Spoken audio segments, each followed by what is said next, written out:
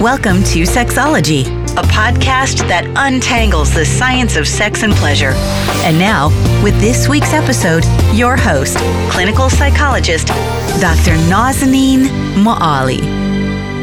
Hello there. Welcome to episode 34 of Sexology Podcast. I'm your host, Dr. Nazanin Moali. Thank you so much for tuning in.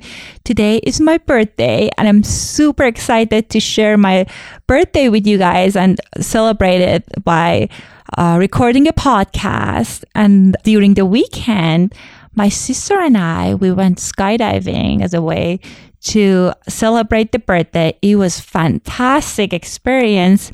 There's something very empowering about facing your fear. A few months ago, I was in Chicago and I went to the Sears building, and they have this glass floor that I'm sure many of you guys probably heard about it or you went there. And I looked down and I was horrified. I didn't know I was scared of height until that moment. So in that exact moment, I said, I'm going to do skydiving for my birthday, because to me, it's really important to face the challenges and fear. And there's just something amazing about doing something that you're scared of. So I'll post some pictures in the show notes, and I want to ask from you for a gift. Since it's my birthday, I would love it if you give me gift of honest review on iTunes. I know it takes a couple minutes, but it means a lot to me because I want to make sure that I'll reach a broad audience. I'm very passionate about spreading the sex positive sexual education around the globe, because growing up, that wasn't something that was available to me in Iran. And that's why I'm doing this show. And that's why I'm passionate about this topic. Anyhow, today we're going to talk about integration of mind-body when it comes to addressing sexual challenges, or when you want to improve your sexual health. Why it is important to not only focus on our thoughts, but also tune in to our body. Our guest today is Dr. Janet Brito. Dr. Janet Brito is a licensed clinical psychologist and a licensed clinical social worker in Hawaii. She's an AASAC certified sex therapist and a graduate of the fellowship program in human sexuality at the University of Minnesota Medical School, one of only a few university programs in the world dedicated to sexuality training. Currently, she's the founder of the Center for Sexual and Reproductive Health, where she specializes in the areas of relationship and sex therapy, gender and sexual identity concerns, out-of-control sexual behavior, non-traditional relationships, holistic sexual health approaches, and infertility. To learn more about her practice, check out her website, sextherapyhawaii.com.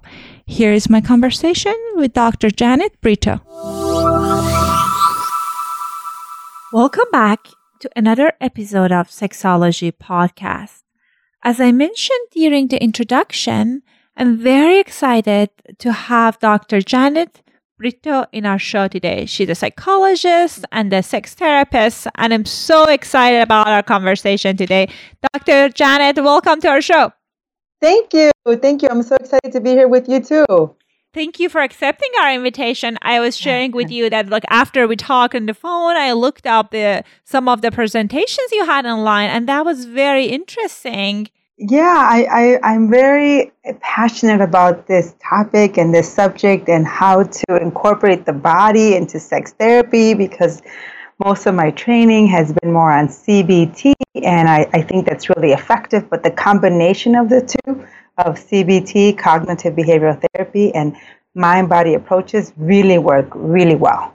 I am so glad that you're talking about it. You're increasing awareness about this added part of the therapy that can people kind of incorporate, because based on my experience, I mean, with sex therapy, obviously it's mostly talk therapy, but I know when we're focusing on thoughts, not paying as much attention to the body, we're not necessarily tapping to all the things that we can use to help people improve their well-being.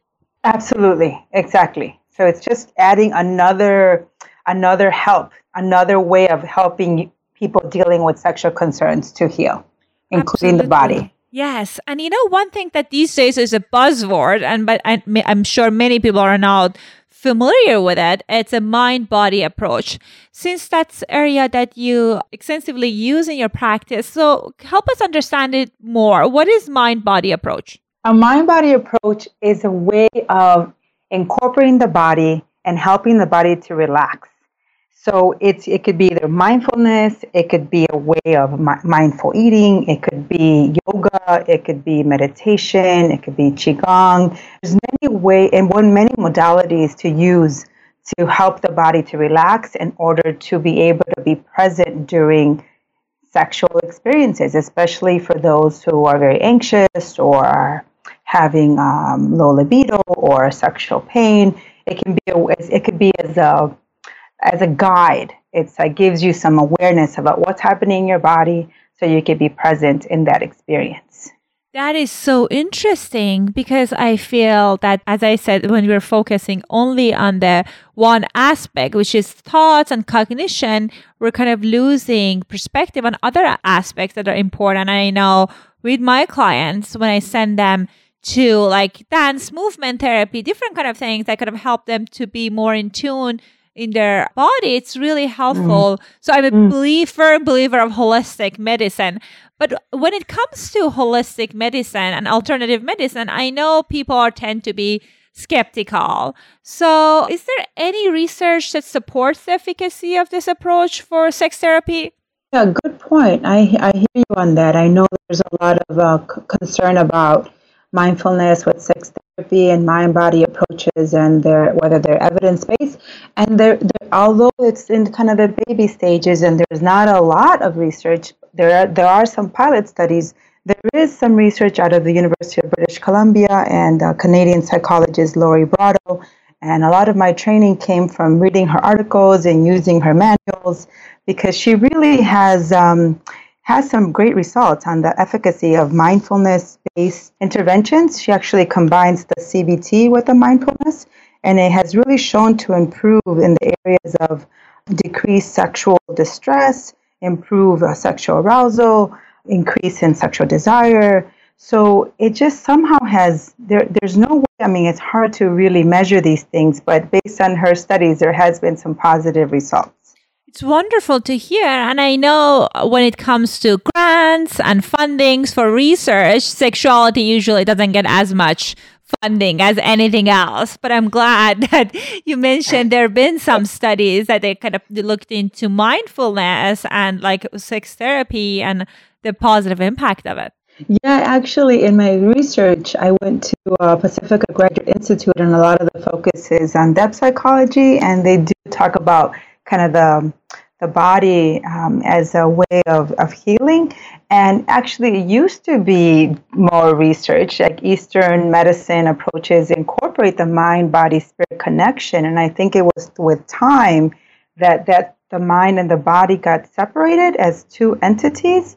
And so now it's like we're trying to get back to how do we incorporate the body back into healing, because I think it's really essential. It doesn't have to be two separate things, especially since we're walking around and using our bodies all the time. Why can't we use it to our advantage as giving us clues as to what's happening in and outside of the bedroom? So the research is slowly emerging, and thankfully so, because I think we've really gotten far away and it's gotten too scientific, and the body isn't a machine it's not a machine that you can just fix and move parts around. It's an organic being that needs nurturance and support, and people need to be viewed as whole people, not just like parts. Yeah, and that's an excellent point, because I feel when it comes to like more traditional kind of therapy, like more like a medical base, the idea is that you change your thoughts so you can change your body and like emotions around sex and everything. And we kind of sometimes look at our body as our enemy. I want to have good relationship. I want to have good sex, but my body, I have this pain or it's not working. Instead of kind of, as you said, tuning into what's going on in my body and using it as a guide, we kind of seeing it as our enemy. Exactly. Yeah. So how do we kind of friend our bodies? How do we develop a different relationship? Kind of what are we telling ourselves? How do we nurture ourselves? Really making pausing and being in the present moment and developing more awareness about our sensations and how they can really help us toward our goals and help us move forward and just see the problem in a different way. And maybe it doesn't have to be a problem that needs to be necessarily fixed. It could be more of an acceptance-based approach, like this is my body, I accept it for how it is, and it kind of has a different mindset. It's a different way of approaching the concern. Instead of pathologizing it, is more of like, I'm a whole person. And if things are off balance in my life, whether it's at work or with my family, or I don't have enough hobbies or my spirituality, all those aspects contribute to this, like my body being off balance or me not feeling too good. And then that could affect what your relationships with your sexual self or with your partner. Right. And again, I really enjoy your holistic approach because I feel sometimes people coming for sex therapy and say, oh, this is like, for example, I have erectile dysfunction, I have this specific pain. I just want to focus on that and resolve it. But sometimes when other stuff is happening around them and outside the bedroom that impacts all of those challenges. Absolutely. And I think sometimes people are relieved to know that it's not just targeting that one specific problem, but that there's other things maybe in your life that are off balance. So it maybe can give them more hope that, oh, actually, if I kind of improve this area and maybe start going to yoga or going on walks or watching what I'm eating or spending more time with my friends, somehow those other areas in their sexuality can become more balanced. So I think a lot of it is also psychoeducation and just teaching. I usually teach my patients more about this holistic way of viewing their concern, and then of course the sex education piece on what is happening in your body and when does it happen and how does it get triggered and what do you know about what helps it get better and what makes it worse. So it's really increasing that sexual awareness. But I think to do that, the mindfulness is the important piece, really pausing and learning to have a different relationship with your body, tuning in to know what's happening. You know, how's your breathing when you're with your partner? Is it shallow breathing? Are you relaxed? Are you pretty tense? So really using the body as a guide to help you with healing yourself. Right. And I'm a big advocate for mindfulness. I see lots of benefits in like overall my patients' overall well-being when they're doing like practicing mindfulness. So what kind of thing do you recommend your clients to do to increase like being more mindful? And what results have you seen when they're more mindful around addressing their sexual challenges? Okay, excellent point. Thank you. I do a lot of education on mindfulness. We could do it together in the room, so I could help them by, let's say, let's pause now and let's focus on your breathing now. It's just maybe 30 seconds, just on the inhale and the exhale. And I know sometimes it seems strange or people are like, what are we doing? But I'm like, just let's pause for a moment right now and see what's happening in your body. And because a lot of times people are not really in tune with what's happening, their breath. So, and then we translate that to outside of the therapy room. So when you're driving in your car, usually you go on auto mode. So let's switch that and let's focus on your surroundings and use your five senses. What are you observing? What is the smell?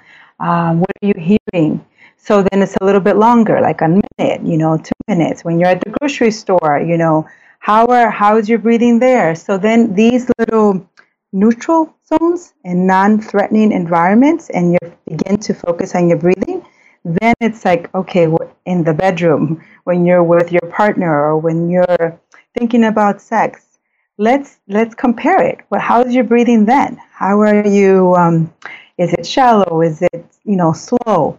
So it starts off in the therapy into like real life situations to that more stressful environment, which for some is for sex, and incorporating that breath work in there. And then it starts to increase from 5 minutes to 10 minutes to 30 minutes per day.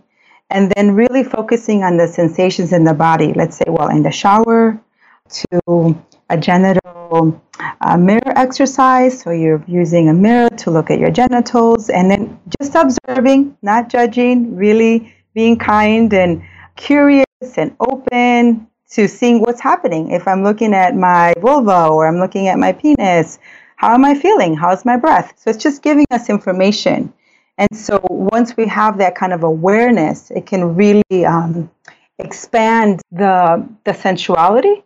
And then as in addition to really what you're telling yourself. So if you're telling yourself, I'm a sexy being, my body is alive, I'm so sexual, I go with the flow of my sexual energy, while you're being aware and tuning into your body, it can really kind of make a difference because then the feeling will follow. The belief is like, oh, I have this mantra, I have this belief, and then the feeling can follow of like, hey, I'm feeling positive about my sexuality. I want to connect with my partner. So it kind of has a whole kind of integrative approach, I guess. I love it. I think that is just fantastic because sometimes I always give assignment to my clients as well with mindfulness, but I like that you're adding on like a mirror exercise so they can transition that in a safe environment to kind of introducing it and integrating it to their sex life with their partner as well. But sometimes when it comes to sexuality, I hear partly because of the messages people got from the society, early childhood, when it comes to it, they feel this very intense shame about their body, about being sexual, and that's just so painful for them. They just start checking out. How do you usually approach that? Yeah, that's a really challenge. Sexual shame is so debilitating and it's so painful. And I validate and I really acknowledge that it's difficult and it's painful. So baby steps. I'm like, we're just planting seeds and we're in a scavenger hunt. And my hope for you is that one day you will have some self-acceptance about your body and that your relationship to it may change to a more, I'm introducing you to a more sex-positive idea. It may not be the idea, it's just another idea for you. I know it's been you've had more restrictive views on your sexuality and that made sense at the time, but at this point it's interfering with you in your life and it's just not making you feel good. So it's more about like, it's just another idea. And when you're ready, we can move to the next step. So I really meet them where they're at. I don't try to be pushy and instill my views. I just provide a lot of education. And with time, it's like, that kind of makes sense. If I just pause, I don't have to do anything. I can just be, I'm like, we're detectives here, so we're just kind of exploring. And if you have a lot of judgment coming up, we're noticing that's okay. It's like a weather system. It's like clouds. We're just noticing them and we're not attaching any negative or positive value to it. It's like, imagine yourself sitting on a bench and you're just watching these thoughts. And it's like, oh, okay, interesting. Thank you. Moving on. So I kind of try to be just gentle and like, just normalize, because I know sexual shame can really just debilitate people, and it's very hard to transition from that mindset, especially when you receive those really negative, restrictive views on sexuality. And so, I take it slow, and one minute at a time. I go, that's just little baby steps. I agree with you, because when it comes to the mindfulness, just these exercises can be very challenging to do it. And also because it takes a while for people to see the results. I know sometimes my clients feel discouraged. It's like, I tried 5 days and I didn't see any changes. These are the things that works long term. And I mean, research shows that it changes your brain chemistry and connections and everything. So I love Absolutely. that. You're talking about like small steps, hopefully long term, it will result in changes. Yeah, and then I then just insert some more education. Like I may share some of the research from Lori Brado, or I may recommend an article just to balance it out. I'm not just talking this out of my, just out of the air. It's like this has helped some other women, other people with similar experiences. It may help you if you're open to considering it. Right. So Yeah, it's a slow process, but I think in the end, from the people that I have seen really immerse themselves in it, have said that it really helps them. It's like, oh, at least I'm less anxious, and I'm like, that's already a accomplished goal to begin with. To be less anxious, that's amazing. Right. And in turn, that impacts people's sexuality because, as you were talking about, it's not this like a separate part of our life. It is part of what's going on. Like other things are impacting it. And one thing you were talking about that was fascinating about the narratives, our stories. So, how do you think our narratives can contribute to our sexual challenges? Yeah, I think that's very powerful, kind of the sexual script that we tell ourselves. And oftentimes I check in on, so where did the script come from? Whose script is this? Is this your script, or is this your family's, or your religion, or the neighborhood you grew up in, or our Western society? Really kind of checking in.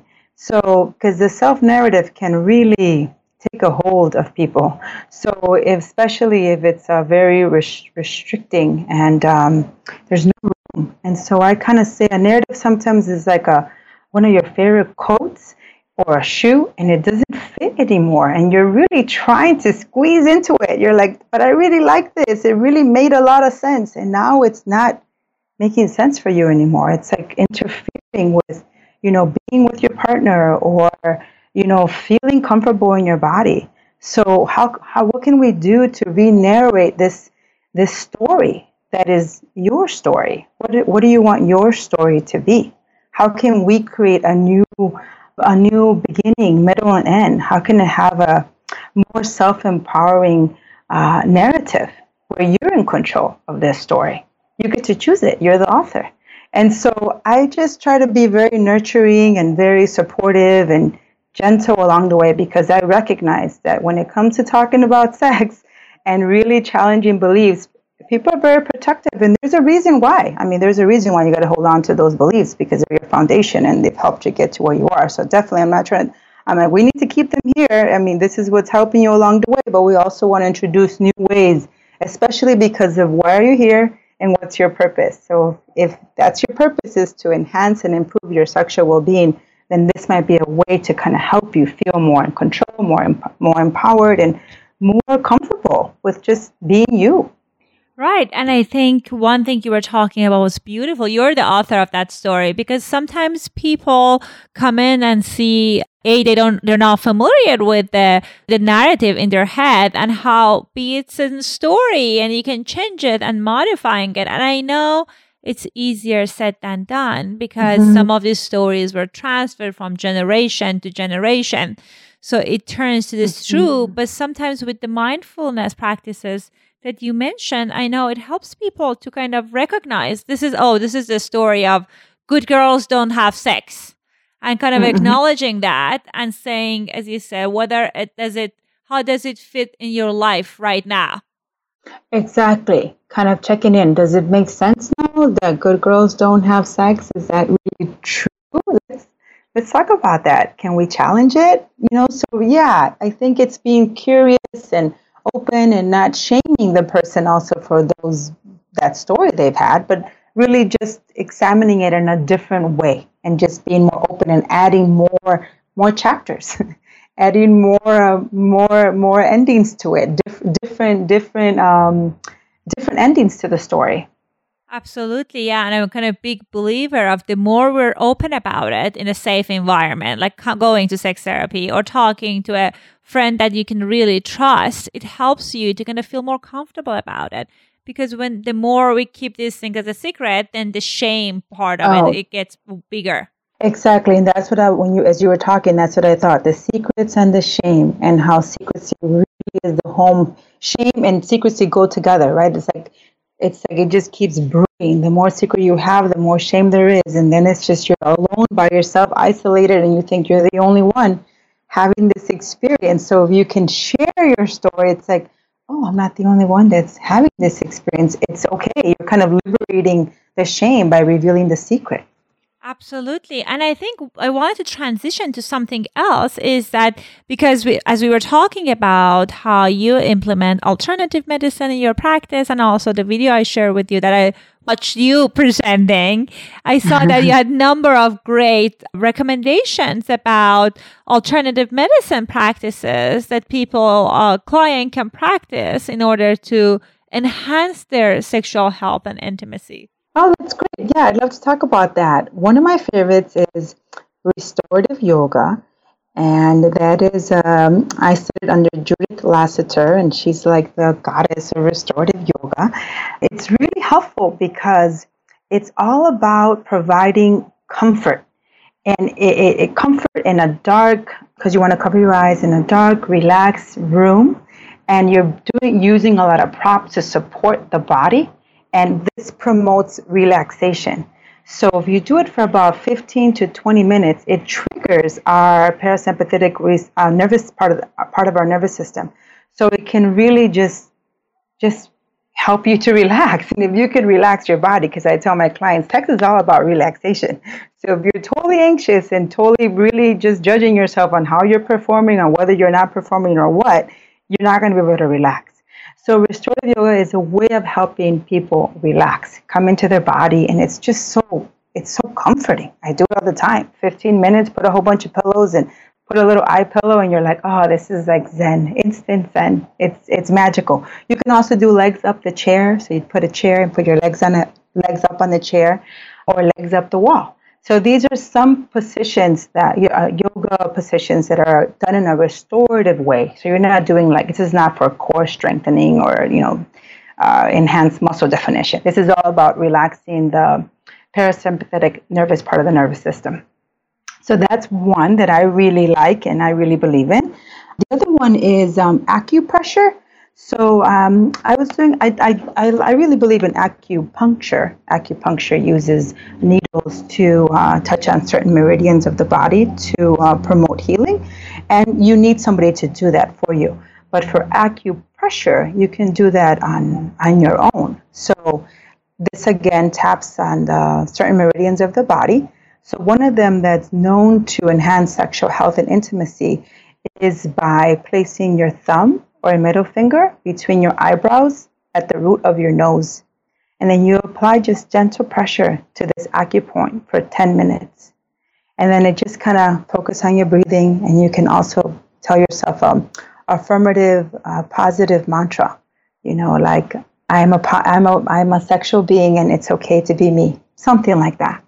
You can also do this with your partner. So you both can apply the acupressure points to each other and really kind of promote that kind of eye-gazing connection, intimate, sensual, pleasure-based experience versus focusing on we got to get this right or I need to please you. It is not about that. This is just about focusing on that moment together. And the last one would be probably food is medicine. So really kind of focusing on aware of what you're eating because I do believe that you are what you eat. And definitely if you're eating a lot of junk food, it can affect how you feel.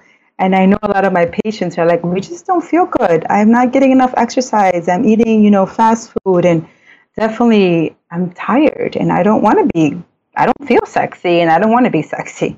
So really kind of, okay, let's get back on here. Some walking, some mindful eating to kind of promote more energy. Yeah, I think were those kind of maybe I missed some. No, absolutely. I think I love that when you were talking about acupressure. Actually, I like all of them. But with the acupressure, I was when I saw you presenting on that, I was trying it. I was interesting. That's to see, okay, that's something you can do. And it can be you can compare it with kind of a positive affirmation you mentioned. So I've been practicing it since last week to see how is that. Yeah.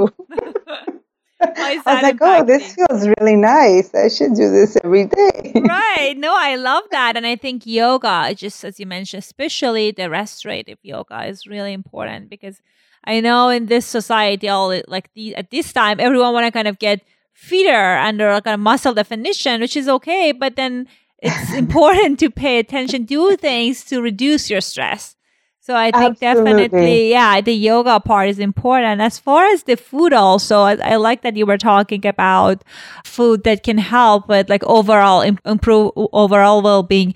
Is that, and it's interesting because sometimes I hear they say, oh, this food specifically, it's good for like sexual well-being. Is there any research on that, or is it just more about eating like wholesome foods? I think there's some research more on like supplements. So like, let's say ginseng, like ginseng can promote like your libido, or like foods with vitamin E or vitamin E supplements. They can also help with improving your libido, your sex drive. So, or I think that's maca improves your sex drive, and vitamin E is supposed to help with improving kind of like vaginal health as far as arousal. So I don't know much about the particular foods. I know there's like aphrodisiacs. Right. I hear about that. Oysters. That's supposed to promote, more sexual aliveness. But I would think it's more about wholesome foods because of the way it kind of energizes you. But I don't know what the research is necessarily on. Certain foods promote, better sexual satisfaction, but that would be a good study. But that's I absolutely on board with you when you talk about that, like, eating wholesome food and food that are good for your body can help your overall health, which in turn improve your sexuality, and because you're feeling better. The better you feel, better like overall health you have, and you'll hopefully be at least more sexual and alive. Right. It's that self-nurturance. It's really how you take care of yourself. I think it really impacts on how good you feel about your body, how connected, how like in tune you are, and then you're going to be more likely to want to share a moment with somebody else. Absolutely. So Dr. Janet, thank you so much for your time. What are the best ways for our listeners to get a hold of you? Oh, yeah. I'd love for people to visit my website, which is sextherapyhawaii.com. And I also have this amazing Facebook page where I post a lot of related sexual health articles on sex, gender, and reproduction. And so it could be uplifting. You could be more aware about anything related to sex. So please follow me on Facebook at Dr. Janet Brito, and find me on my website at sextherapyhawaii.com. Wonderful. So I'll make sure I leave a link to those information websites in the show notes. And thank you so much for your time. It was absolutely my pleasure. Thank you so much. Thank you. Bye-bye. Bye. I hope you enjoyed my conversation with Dr. Brito. I loved her mind-body approach to sexual health and wellness. And I think it's such an important part of treatment is to attend to your body, psychological well-being, and mental wellness. Because sometimes, based on my experience, when my clients only go to their urologist or gynecologist and try to solve the sexual challenges with a medication, that's oftentimes is a band-aid solution and doesn't address the issue in a meaningful way, and oftentimes the challenges resurface. Anyhow, this was our show for today, and please don't forget to record your questions in our podcast website so we can feature it and answer it. All right, I'll talk to you next week. Thanks for listening to the Sexology Podcast. For more great content, visit www.sexologypodcast.com. Please be advised that information presented on this podcast is not a substitute for seeking help from a licensed mental health provider.